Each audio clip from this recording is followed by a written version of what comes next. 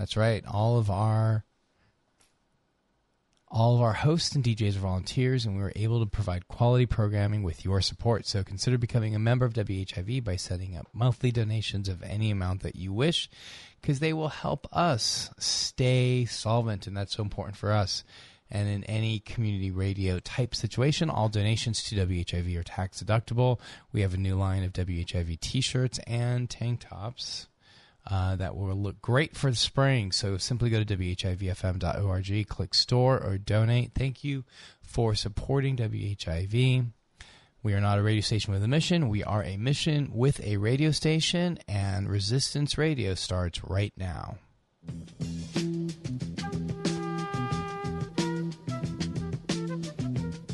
When machines and computers, profit motives and property rights are considered more important than people, the giant triplets of racism, extreme materialism, and militarism are incapable of being conquered.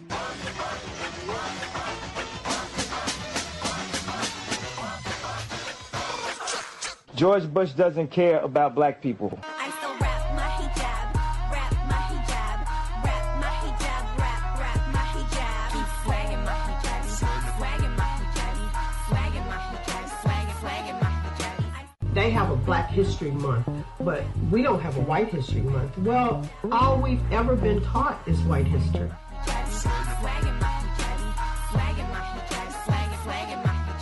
If it was not for the love and respect shown to me by black women, those right-wing, ultra-conservative, alt-right haters, they would have me believe I'm too black, I'm too confrontational, I'm too tough, and I'm too disrespectful of them.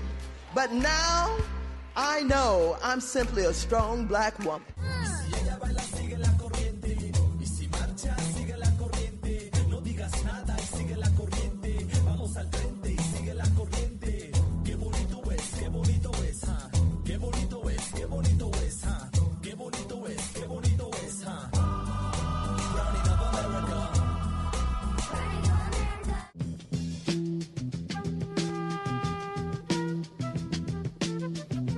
We're in a time where corporations are treated like people and people are treated like things.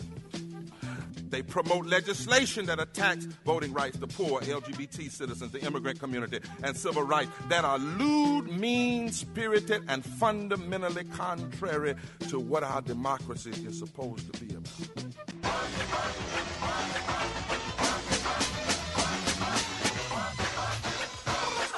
What is bad is not what they are doing. What would be bad is for us not to fight back. Hey ho, let's go. This is 102.3 WHIV LP FM in New Orleans. We are proudly streaming live on 12:30 a.m. WBOK. Welcome to everybody at WBOK. Thank you for providing this stream. Welcome to 102.3 WHIV. My name is Mark Allandari, and I am flying solo today as Kenny Francis is away on a well-deserved holiday and vacation. And it is a real pleasure to have on a guest that we had on NOLA Matters last week, which is Peter Robbins Brown, who is the Communications Director for Power Coalition for Equity and Justice. More information about them can be found at powercoalition.org. And at one point, hopefully today, we are going to be also speaking to Royce Duplessis, who is a friend of WHIV and a friend of the show's, and he obviously is in District Number 93. And we're here to talk about more things, politics in the state of Louisiana, and in particular, really this incredible bill that the Power Coalition which was House H.R. 442, is that 422? 422, yeah, 422. And so I guess let's take a step back, Peter. Welcome to WHIV. We're happy to have you back. Thank you. Glad to be back. And maybe talk to us a bit about what 420... First, before we do that, just real quickly, Power Coalition. Yeah, absolutely. What is that? So the Power Coalition for Equity and Justice is a statewide civic engagement table, nonprofit organization. We coordinate with other nonprofits across the state working on issues of equity and justice, of course. So that's anything from criminal justice reform, economic justice, essentially justice issues in general. And, you know, we fight for policies that lift up Louisiana's working families. We believe in, you know, fighting for the people, trying to be the voice of the people. And in order to do that, we go out across the state and we listen to people and find out what they want us to work on. And that's how we build our agenda. Yeah, it's amazing. And nonprofit organization? Nonprofit 501c3. So a lot of fundraising, we do a lot of voter engagement. We do I mean, funding. We bring it in from all sources. A lot of grant work. But yeah, we work with people in the state, nationally. We have a pretty amazing network. Right, that's amazing. Yeah. So so tell us about 422. Yeah, so 422 is a bill that is sponsored by Representative Duplessis, who is busy doing the people's business right now, and will hopefully be able to call in. It's a big, it's a big bill. It is so currently the state of Louisiana bans cities and parishes from setting their own local minimum wage and family and sick leave policies. So, for instance, the city of New Orleans has raised wages for city workers and contract workers, but that's all they can do. And that represents a very small percentage of the workforce here in Orleans Parish. If they wanted to say that, every business had to pay at least X amount of dollars, whatever that is set, they wouldn't be able to do that. The state would essentially slap us down. And that goes for any city and parish in the state. So 422 would repeal that ban, and it would restore local freedom, restore the ability of local governments to make these decisions based on the needs of their community. And, it's like any minimum wage bill in this state, it's controversial. Let me ask. Yeah, to say the least. Yeah. But I was starting to cut off a good question. We're right. Well, let's put a pin in that right there, okay? Absolutely. So, because I want to get back to that, okay? But tell me why the state of Louisiana why would they ban? I mean, we hear so much about states' rights or local rights and school boards and local rights, and it seems as though those rights and locals and all that stuff really only pertain when it's advantageous to mostly the right wing and to maintain the right wing privilege that permeates this country. So why is it that I guess I just answered your question, but I mean, can you explain to us why we have states why Louisiana does these preemption laws? Yeah. So like you said, these laws are technically called preemption laws. It's a word that nobody really understands. I think it's intentionally a word that nobody kind of understands. Historically, these were actually kind of good laws. It was the federal government preempting that I understand. Right, exactly. Civil rights, and a lot of things. I totally understand that. And starting about 25 years ago, essentially the business lobby, both in the state here in Louisiana, but across the country, realized that this was a tool that they could use to sort of take a stranglehold on the way that people do business within their states. And this was an issue that kind of nobody had ever thought about or fought over. It was essentially just kind of a given that, a city could set its own minimum wage if they wanted to. It wasn't something people thought about or were aware of that much. And so these laws really started, and so the minimum wage one in particular, Louisiana was the first state to enact this state ban on local controlled minimum wage. It was a Steve Scalise bill back when he was in the House. And since then, there were another state. Colorado did it in 1999. A couple more did it in the 2000s. But it's really been over the past 6 to 8 years, another 20 states have enacted this ban. And if you look at the legislation... Are these all promoted by ALEC now at this point? So yeah, if you look at the legislation, these are all... It's essentially copy and paste legislation. As somebody who works on writing bills, I don't necessarily say that copy and paste is always a bad thing. It's hard to write something from scratch. But I mean, when you look at these bills, these preemption bills in particular, I mean, it is just, fill in the blank of your state. Take out Arkansas, put in Louisiana. Exactly. And so... why do we do it? There's a variety of reasons. The most obvious, because this is kind of an ALEC bill, is that it is something that puts power in the hands of the vested interests, right? It's a lot easier for many of the members of ALEC or, other business lobbying. I don't want to just, it's easy to demonize ALEC. Very, very, very easy to Very demonize easy. ALEC. It's a very but it's low not bar. just ALEC, right? Right, I mean, of course. there's a lot of moving parts when it comes Sure. behind that. But yeah, it gives a chance to, it's a lot easier to control the economy of a state from the state capital, especially if you have the money and the resources to invest in lobbying, to invest in, supporting candidates who are, support your agenda. Whereas it's a lot harder to be in every municipality and trying to strike down, laws that don't work for your business, that you don't like. And that's why that power's been centralized. I would also add that, we are in Louisiana, we are in the Deep South. You can't separate these kinds of things from our history of racism. And when you look at a state that, like you said, we talk about local this, local that, freedom, and no government overreach, all these kinds of things. Well, the actual structure of Louisiana's political system is incredibly top-down, very heavy-handed. A lot of power is centralized in Baton Rouge.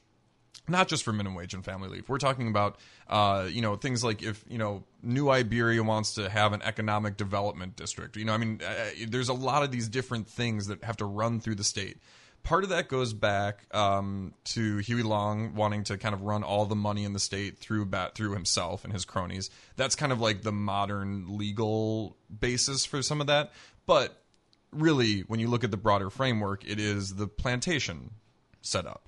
There's the, in this case, the plantation home is Baton Rouge, and the rest of us are, out working the fields in a sense. And I know that that's a very inflammatory way of putting things, but I think it's important to. I mean, it could be. Some people might view it that way. I don't. Obviously, That's fine. I said it, but you know what I mean. I think that it's important to make that parallel because that really is, in a lot of ways, how the power structure works in this state. And the plantation owners, in this case, are the sort of the business lobbyists who are behind a lot of what goes on in the state capitol. And I guess that's an important point as well because, and I know we're slightly shifting the conversation and I do want to kind of come back, but just you mentioned business lobbyists and I just think it's important just to acknowledge that is a unnecessary evil that exists.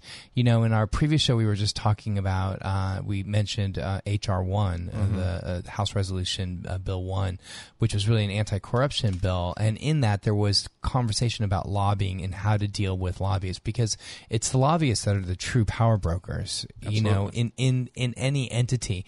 And we're talking about large, sometimes multinational, sometimes foreign corporations with unlimited amounts of money that are able to send people down and are able to pay for access to the folks that are ultimately going to sign the bill, and then push that bill through a system. And so I just wanted to acknowledge that is just a really horrific. And I imagine that something, I know we're going to get to 422 in a second, but I imagine it had probably the restaurants. I don't know what the lobby. I bet you a lot of lobbyists were. Yeah, we didn't make a lot of friends with the business lobby in Baton Rouge when we went. Right. And that's, I also, to get back to 422 on this, I want to give a lot of credit to Representative Duplessis. This was not an easy bill to bring. There are a lot of legislators, they get elected, they look for kind of, easy legislation to get involved in. Let's rename a highway after a local hero. Sure. And, and it's a soft seat. Listen, I will say this. Royce came here and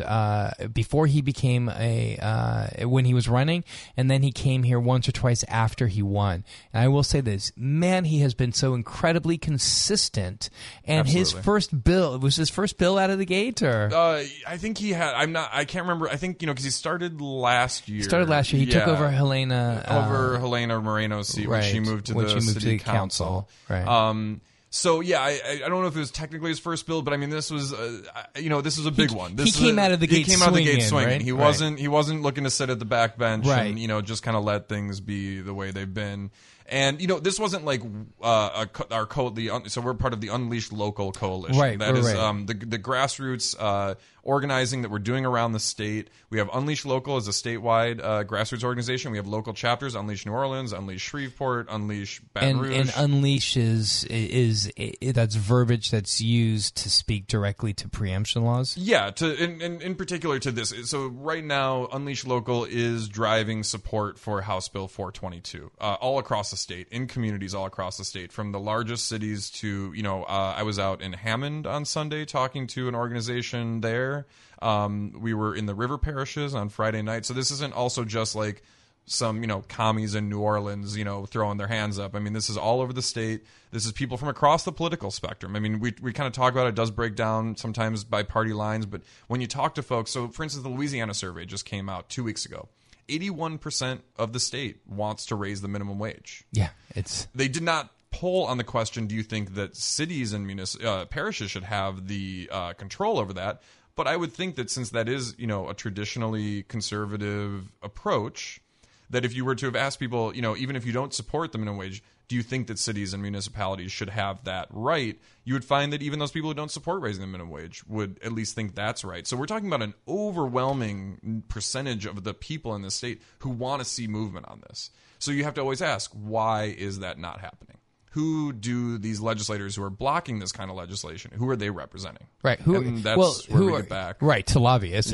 But who are they representing? Well, they're representing the 81% of the state that says to increase the minimum wage. But, of course, 95% of America would like to see better gun laws. We'll never see that, right? We're never going to see that. And that really speaks to an ill... Well, maybe, I don't know about never. Let's but yes, it's going to be it's going to be a tough climb. Right. Say. I mean, 95%. I mean, you should be able to get... You can't get 95% of people to agree that that's a blue picture on the wall, right? I mean, it's unfortunate that and this gets back to what we were saying about lobbyists. I mean, the blocking happens at lobbyists, and this speaks to something that I'm particularly passionate about, which is we have to get money out of politics. Yeah. And that is such a, and before you, real quick, we have to get money out of politics, and I have to actually do a station ID. So if you're tuned in, you are listening to 102.3 WHIV LP FM. You are listening to Resistance Radio, and you're hearing a lot of my voice. Oh, it's so nice to be able to talk, because Kenny Francis is not here.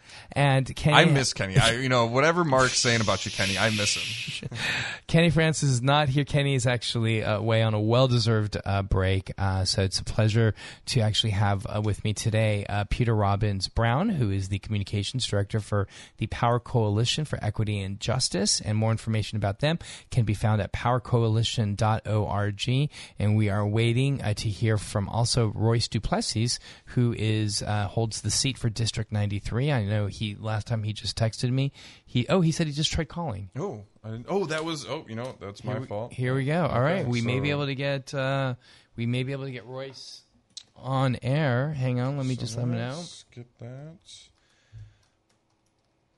And while we're getting that figured out, to the point you were making, yes, about you go ahead and call him. The point you were making about getting money out of politics. So here we go. Yeah, let me see if Hey, Royce, it's Peter. Are you plugged in?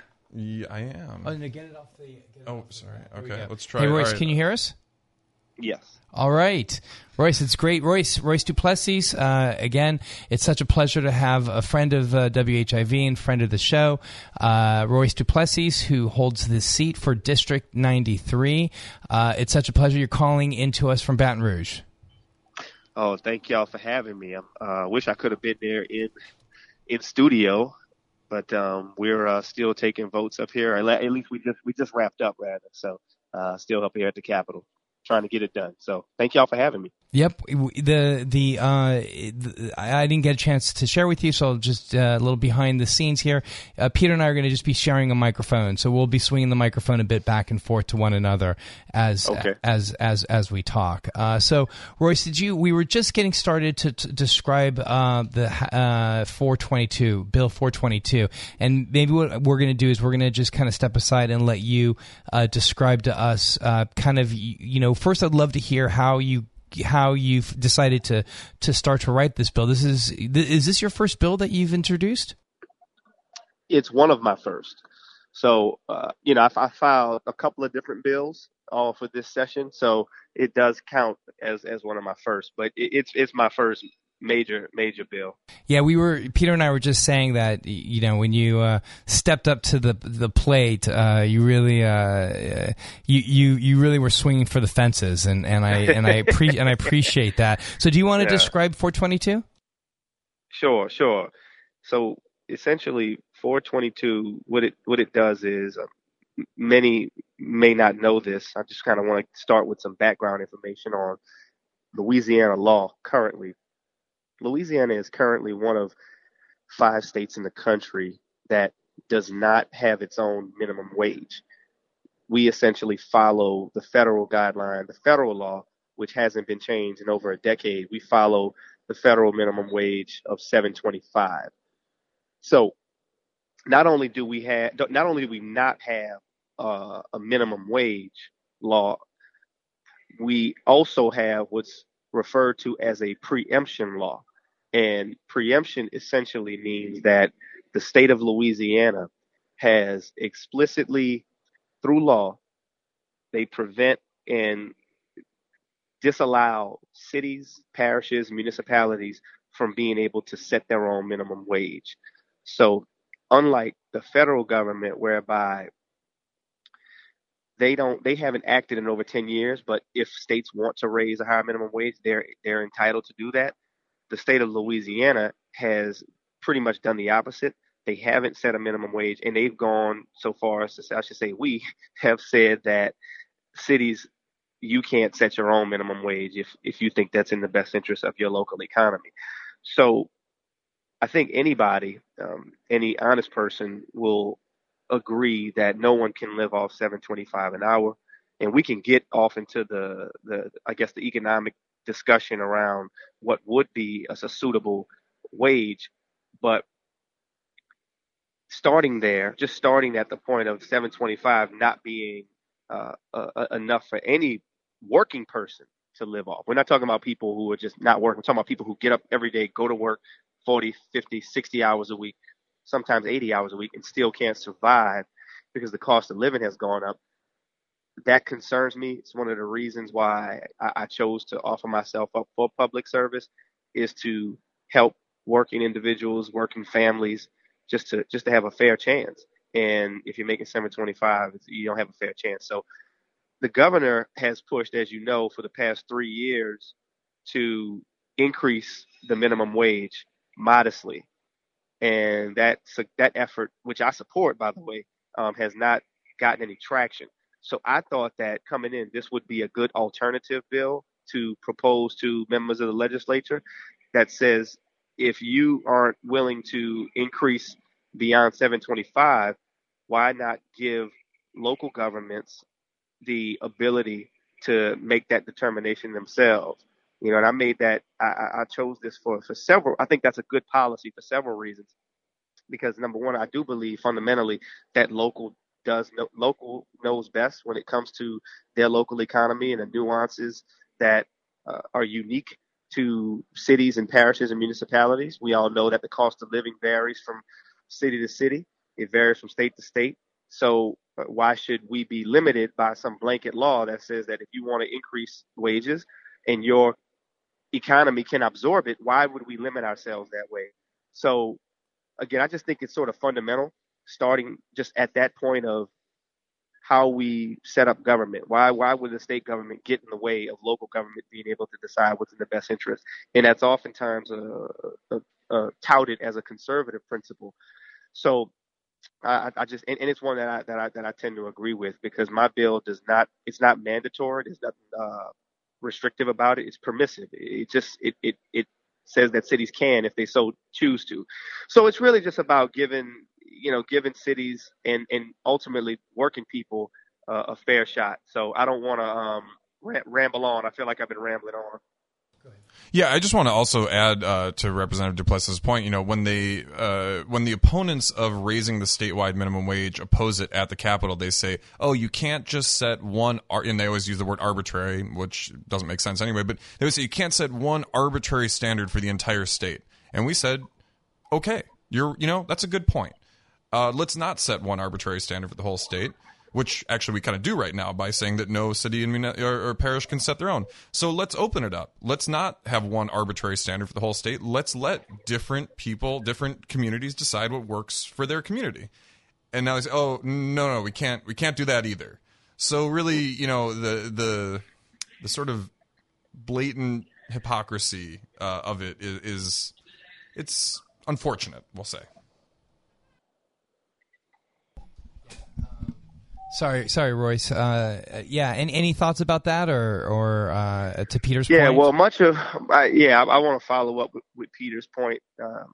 Much of what I'm hearing in opposition is that we want to have a market that's predictable for businesses that may have, that may exist in more than one city. And I don't know that I fully understand that argument, because you have businesses that operate in multiple states, and just like the cost of living varies from city to city, um, local sales taxes vary from city to city. So I don't see why this should be any different. And if you have a multi-parish or multi-city business that you run, I think you are suited to be able to make adjustments based on that local economy to be able to pay differently if that parish so desires. I think this is an opportunity for the market to truly decide. I think right now we're not in a position with the current law where we're letting the market decide. I think that if my bill were to pass, again, it's permissive. So just like a local government can say we want to increase it, a local government can also make the assessment, do the studies, go through its own process, and make the determination that they don't want to increase it. But that's up to that local government to decide. We all know that the majority of the citizens of Louisiana are in favor of raising the minimum wage. So I don't think there's anyone who would argue that. But the question on what dollar amount it should be, what should be up to the locals to decide, because one community, one city, their economy may be able to absorb a higher minimum wage than, say, another community. So that is, again, all in the spirit of this. So I don't fully understand the argument or the pushback that we need a predictable climate. I would agree with Peter by saying that it's unfortunate. Yeah, I mean, I was going to say, I think that what you guys did was craft such a clever bill that you pushed folks into a corner, utilizing a lot of the arguments that I think that they would ordinarily utilize. And so the pushback that you're getting, I think, is now starting to get into the absurd in terms of excuses. I mean, the example that they usually give is of a chain of restaurants that exist in New Orleans, but then if New Orleans were to increase their minimum wage, let's say $13 or $14 an hour, and that a local chain here would have to operate, quote unquote, differently than a local chain somewhere else. Well, oftentimes these are businesses that are owned by different people. They're operating under the same name. And it certainly doesn't speak to, I'm thinking of like the large chain restaurants or whatever, but they're more locally controlled. But it also doesn't speak to the fact that the first thing that the representatives or the opposition that you're getting speak directly to quote unquote markets and business also is indicative of kind of where the allegiances lie rather than to the state of Louisiana. And Peter was just talking about the poll that I'm sure you're aware of, that 81% of Louisianans that were just surveyed 2 weeks ago all showed support for an increased minimum wage by 81%. Right. I think you hit the nail on the head. And, I think the other thing that is difficult is when you have this conversation, there is a level of sensitivity and concern around hurting businesses, which no one wants to hurt businesses, although that's how you get labeled. This conversation never seems to get to the part around people and families, and they don't seem to get that same level of sensitivity and concern. And my thinking is, well, why are we doing this? People work in these businesses, and why don't we go through the same efforts to try to protect predictability for people to be able to pay their rent or to be able to take care of their kids? And why don't those same arguments get made? So that's one of the things that I think is unfortunate, because we live in a climate whereby employees getting paid more is not viewed as a good thing. Unfortunately, it's automatically labeled as, well, businesses are going to be harmed, and therefore, that's it's going to be a job killer. I haven't seen any data to suggest that to be the case. In fact, I challenge that notion, because I believe that if individuals, workers, are paid a living wage, they will naturally become better employees. You're going to create a sense of loyalty. People are going to show up to work on time. They're going to do a better job. You're going to have better productivity. And as a result, you're going to have a better business. When you don't pay people in a way where they have to work 2 and 3 jobs, 9 times out of 10, they're not going to stay at that job very long. So why are we not talking about the costs that businesses incur as a result of having to train and rehire new employees constantly? Why don't we talk about the costs that we as a community have to absorb when people have to work 2 and 3 jobs? So that means that their children are not being tended to in the evening, so they're not being helped with homework, or they're not being monitored at the playground because their parents are not involved because they're working these multiple jobs, because you can't work one job and off $725. There's a cost associated with that. And it may not be as direct and as upfront that where we can measure it in first, second, third quarter returns, but there's a cost. And I wish that, and I'm trying to have that conversation around the broader cost of paying us a low wage. I believe it makes good business sense. And I believe that when folks have more money in their pockets, they will then put that money back into the economy. The same way that we give tax breaks to companies, but with the idea that, yes, that's less money that we're taking in at the government level, but the idea is that money is then going to flow back into the economy. Well, what's the difference about workers being able to make more? That money is going to go back into the economy. So as the cost of a hamburger has to go up because it's going up regardless, if the cost of a burger has to go up, more people are going to be able to buy that burger. So that is, if they're being paid a living wage. So, I think there are public health effects, negative public health impacts related to people not making a living wage, and so many other costs associated with it. But it's unfortunate that we never seem to get to that part of the conversation. Well, to a large degree, I think that the reason is and I'm going to say something that I think is quite truthful, but I think it's being used as a tool of oppression.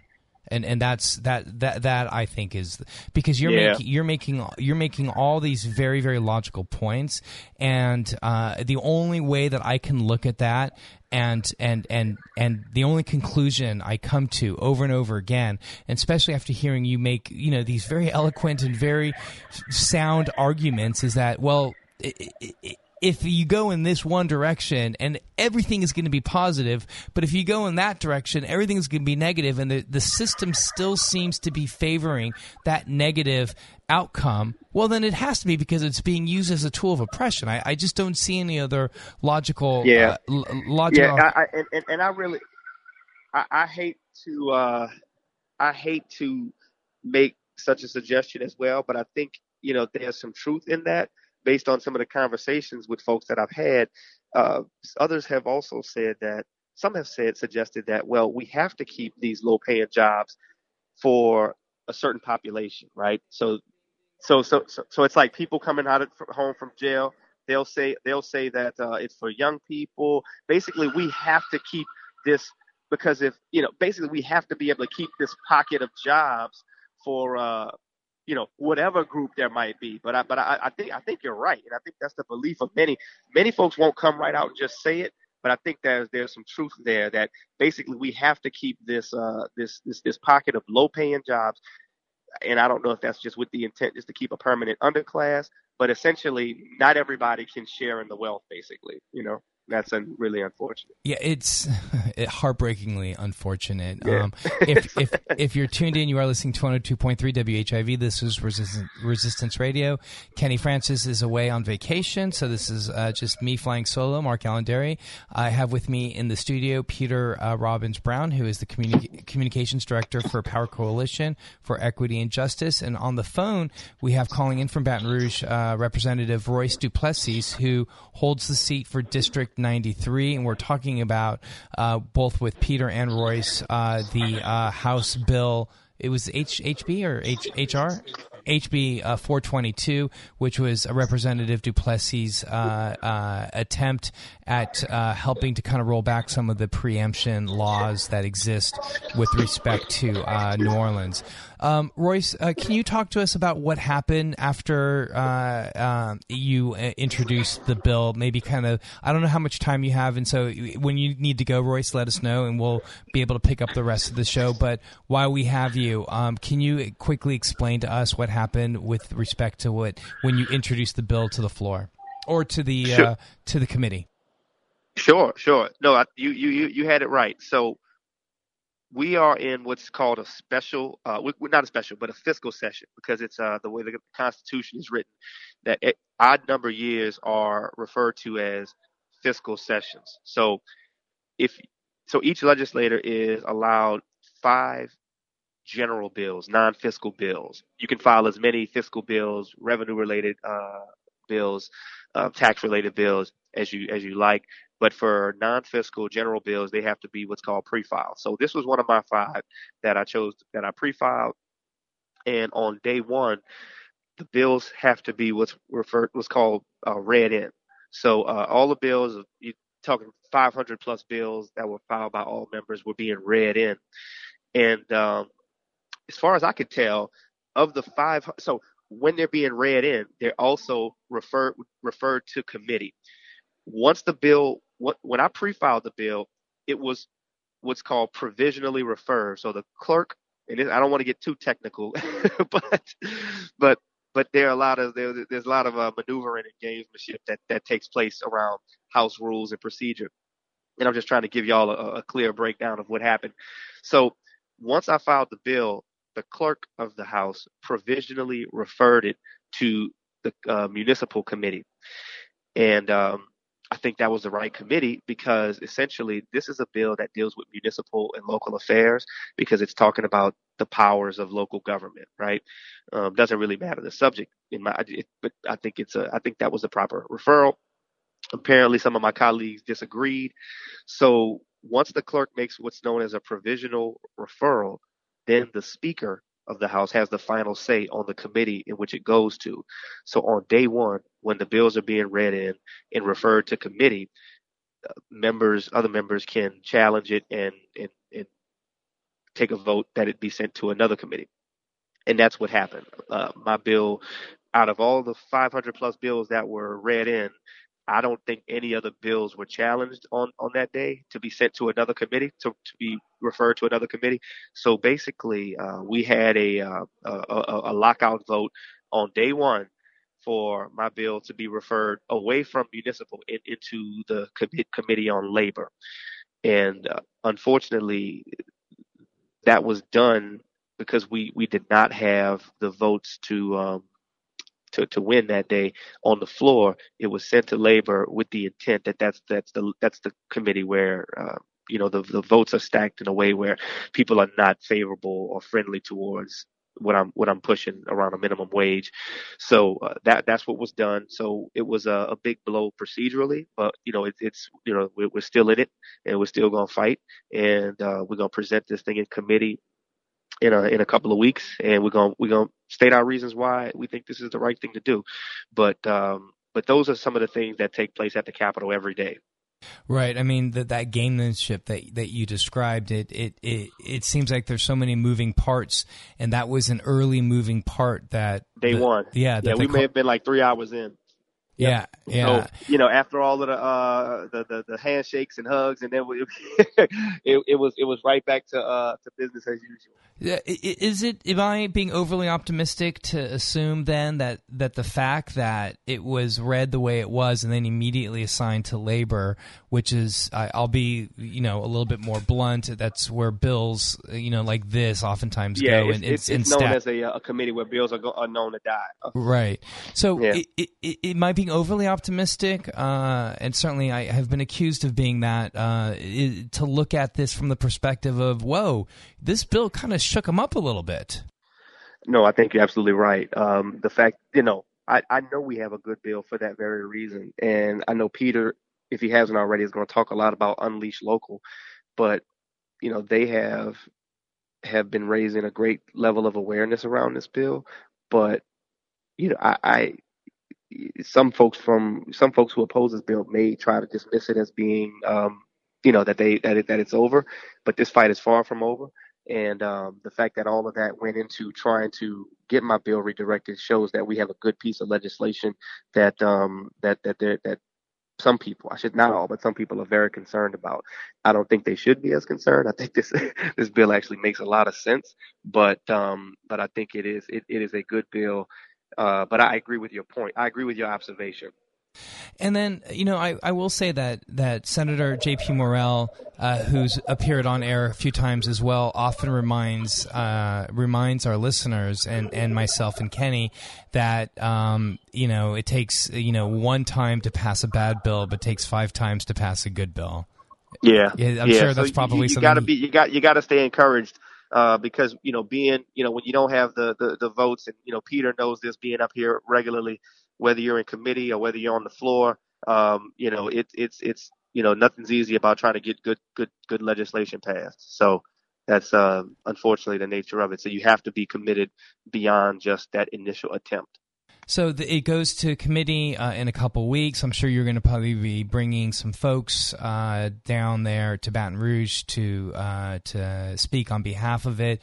I would definitely love to kind of circle back around to see kind of how that went. And let me just, before we sign off, Representative Duplessis, can you maybe share with us a bill or two that you're either following or that you've written, and maybe kind of track its trajectory, something that falls in line with some of the things that we focus on here on WHIV, social justice-y sort of things? Sure. You talking about other bills that I'm working on? Either other bills that you're working on or other bills that you're seeing other folks work on. What something Definitely. like something exciting or we got a ton. Yeah, I think there's one to really pay attention to. Representative Ted James from Baton Rouge, he filed a good one. I'm sure y'all have talked up and down about the unanimous juries bill that Senator Morrell was successful in getting done, and we, as a state, saw fit that it was the right thing to pass that.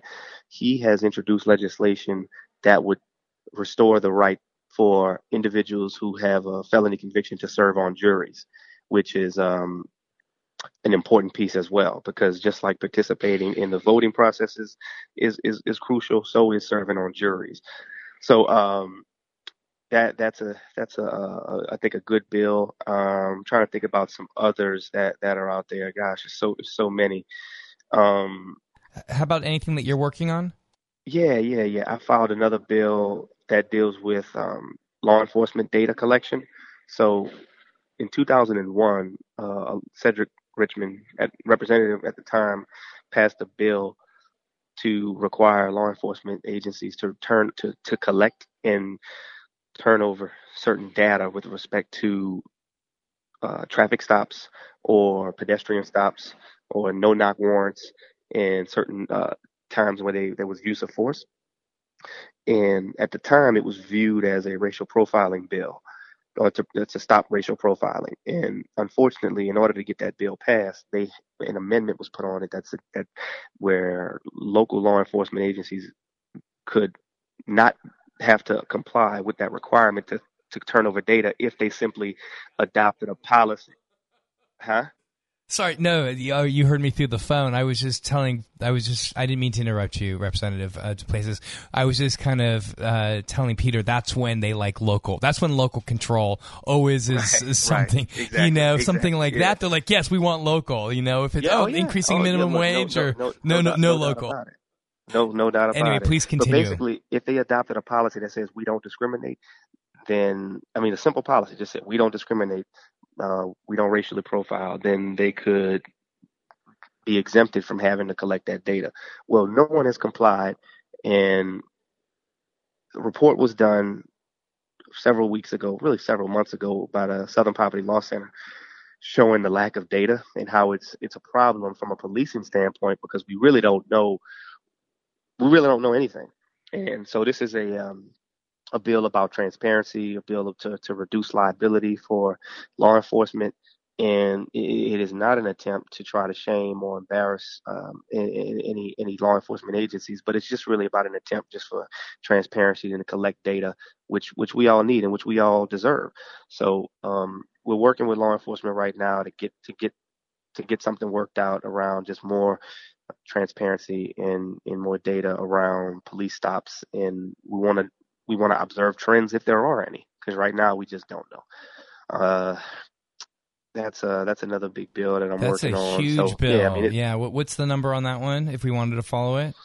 That is 506, I believe. I believe it's House Bill 506. 506. Well, yeah. Thank you so much, Representative Duplessis, who is District 93. You can get more information about Representative Duplessis by visiting his website, which is royceduplessis.com.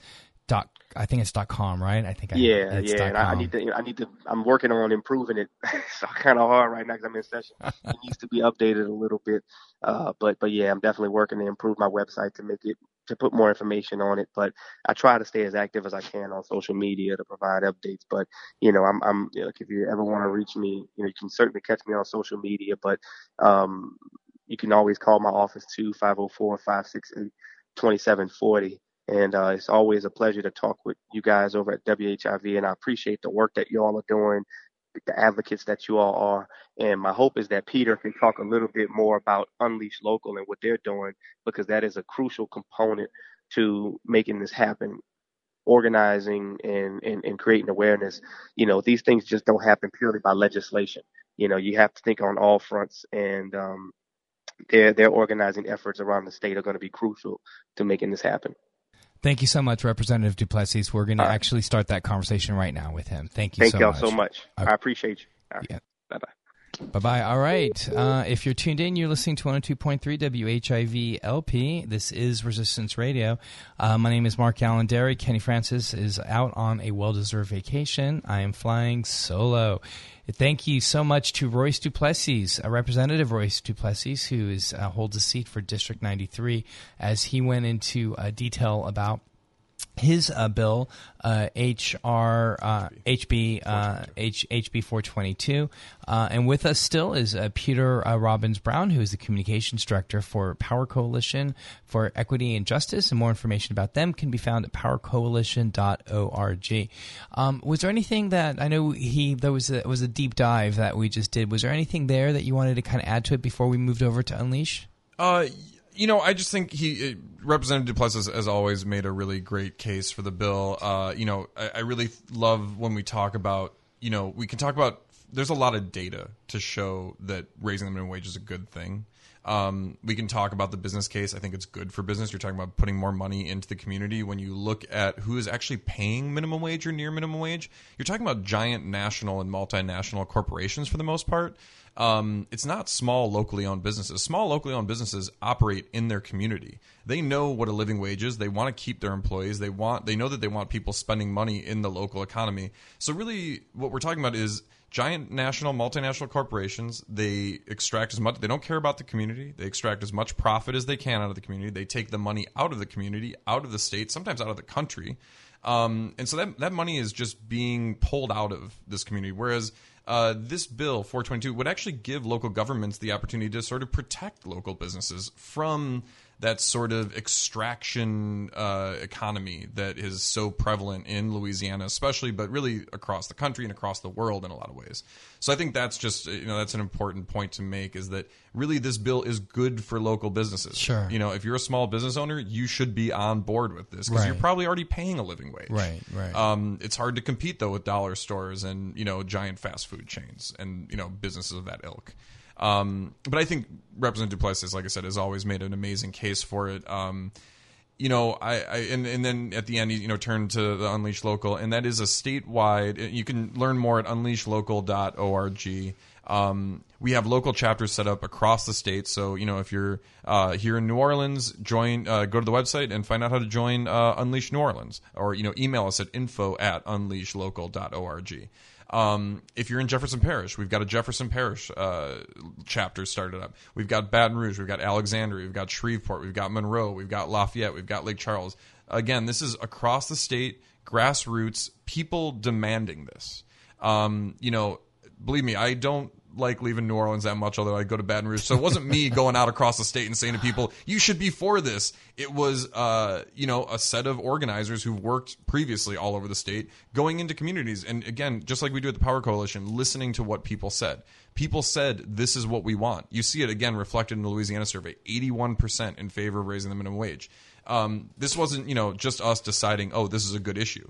It was what the people demanded. And so when you talk about building a grassroots movement, like we're doing with Unleash Local, that has to come from something. You can't dictate that to people.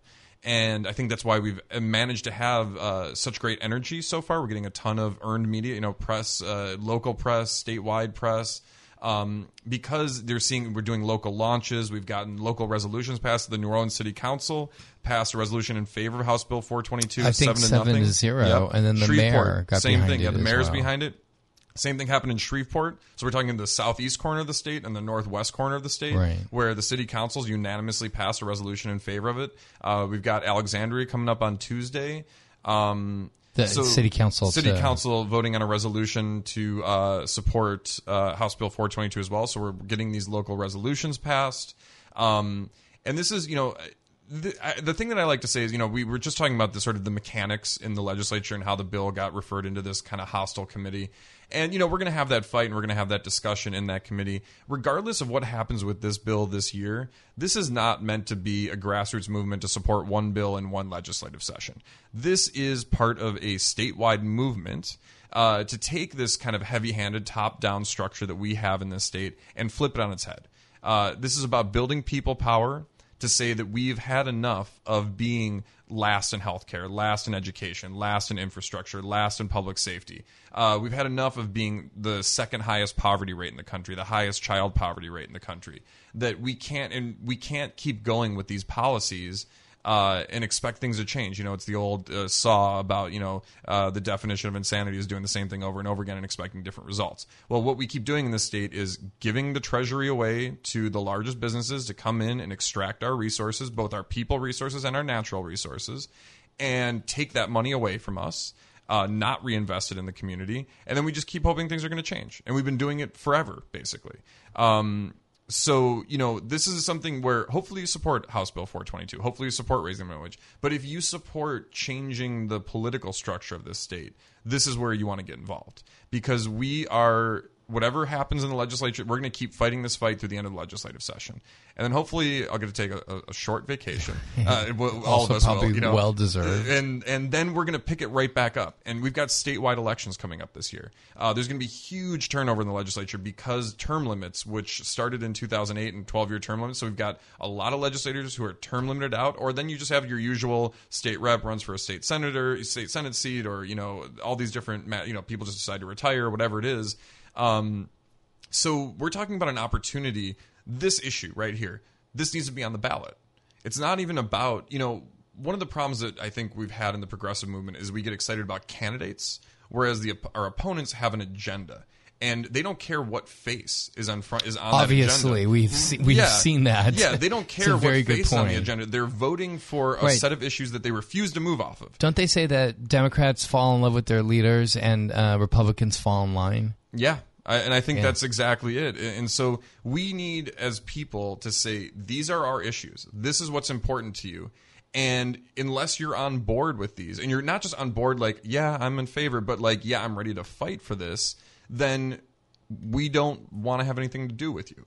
And the people who are these opponents of ours who are beholden to a small minority of interest groups, special interest groups, we need to be able to hold them accountable as well.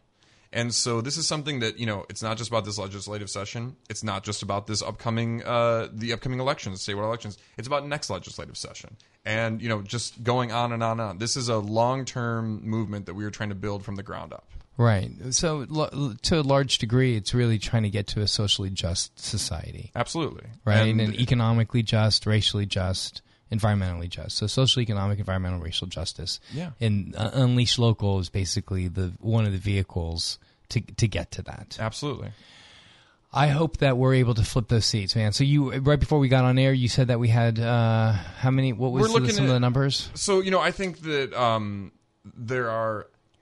there are, a lot of seats that, and I mean, we are sort of a policy advocacy organization and don't closely track. Totally understand. Yep. But I think there are a lot of seats out there. I think when you look at where the population centers in this state are and where they're increasingly moving, we're talking about the suburbs of the major cities. Right. So we're talking about Jefferson Parish. We're talking about St. Tammany Parish. But let me ask you this then. Let me rephrase the question in a way that's probably maybe the better way for me to have asked it, which is this: let's say we get folks turned over, seats get flipped or turned over. Sure.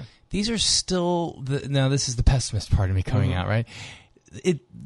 We're putting new people, new faces, new names into the seats, but we're putting them in a system that has bred this, that has, the ingredients are different, but the outcome is always the same. Sure. So does that make sense? And I think that the only way it changes is if we all are. I mean, I know that's like this, this, kind of like cheesy, I hear thing, you. but That's like, fine. We say it on really WHIV like the all the only time. way to do it You gotta is go if vote. we got to, you got to go vote and just pay attention. And look, I'm not somebody who's always super politically involved. I definitely went through my period where I was like, I'm just going to cast a ballot, or, I wasn't at every election. I just hope everything works out. Right. And we're in a time where we just can't afford to do that right now. Yeah, no, society can, I look to, what is it with the Handmaid's Tale? Like, that can happen. Did you see have you seen it? I know of it. I didn't see it, but yeah, I know those stories. Right. Yeah. I mean, it like literally, the story takes place in like, could be 2019, but America just overnight became a dictatorship and ruled by a religious order of zealots and dictators. That was a very patriarchal based system, and of course, The Handmaid's Tale. Right. I could see, like, they made it very realistic, like people walking around with iPhones, like people driving, like things that are so realistic that it's very scary. And I agree with you. This is, now more than usually one of these announcements will say something like, now more than ever, we need progressive media, or because I think that there is this palpable sense of how. Look who's in the White House. In one term, less than one term, he's changed so many norms. Just listen. I was no fan of the when all the media, the journalists in the White House, the Correspondents' Dinner. I was never a fan of the Correspondents' Dinner, but I pay attention to the news and politics, so I'd always. And I thought last year Michelle Wolf's monologue was brilliant. But did you know the Correspondents' Dinner was this past weekend? No, but I know that because they completely, like, he was like, I am done with this. And that's just a small example of all of these new norms. When he went after McCain and said, I don't I'm no fan of John McCain whatsoever, right? Dude is not. My worldview is very different from his, right?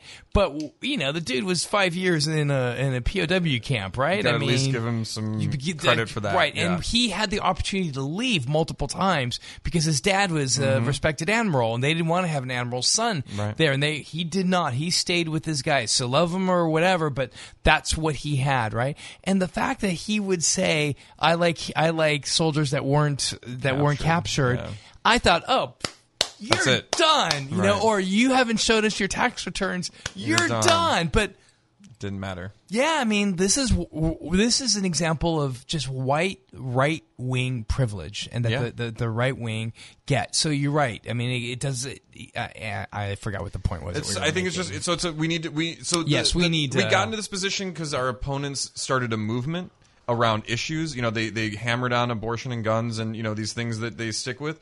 And people followed, and it didn't matter whose face was on there. We need to have a similar movement, and this is the way that we start that. Two really quick things I want to say. Follow House Bill 397. It would end the use of driver's license suspensions to compel payment of fines and fees by poor defendants. Coming up on the House floor on Thursday. Good one to maybe, that would just mean if you can't afford to pay a fine and fee, you don't get your driver's license taken away. It's part of trying to unravel our funding of the court system in this state on the backs of poor folks through these fines and fees. This is a small step, but an important one. House Bill 504, redistricting transparency. Check it out. It's an interesting bill coming up in committee on May 9th. Thank you so much, Peter Robbins-Brown, who's the Communications Director for Power Coalition for Equity and Justice. You can find more information about Power. What's that? Thank you for having me. Oh, Sorry yeah. to interrupt. PowerCoalition.org. And then also you can check out more information about Unleash Local at unleashlocal.org. Thank you, Representative Royce Duplessis, for appearing on air. Coming up next is the great Mark Parody. Yeah, I just saw that you're on the schedule for Thursday, so I think I may come out and watch Mark Parody. Go see Mark Parody. Johnny Sketch and the Dirty Notes play at Gentilly 12:45. Great Mark Parody's up next. Mega Music Monday. Thank you, Peter. Whoops, that was a total. Oh, we went off air. Here we go, Mark. I'm sorry. Yeah, but you would think that I've been doing this for about 5 years. I would learn how to do this. Yesterday we had a great time. Had a great time seeing Van Morrison.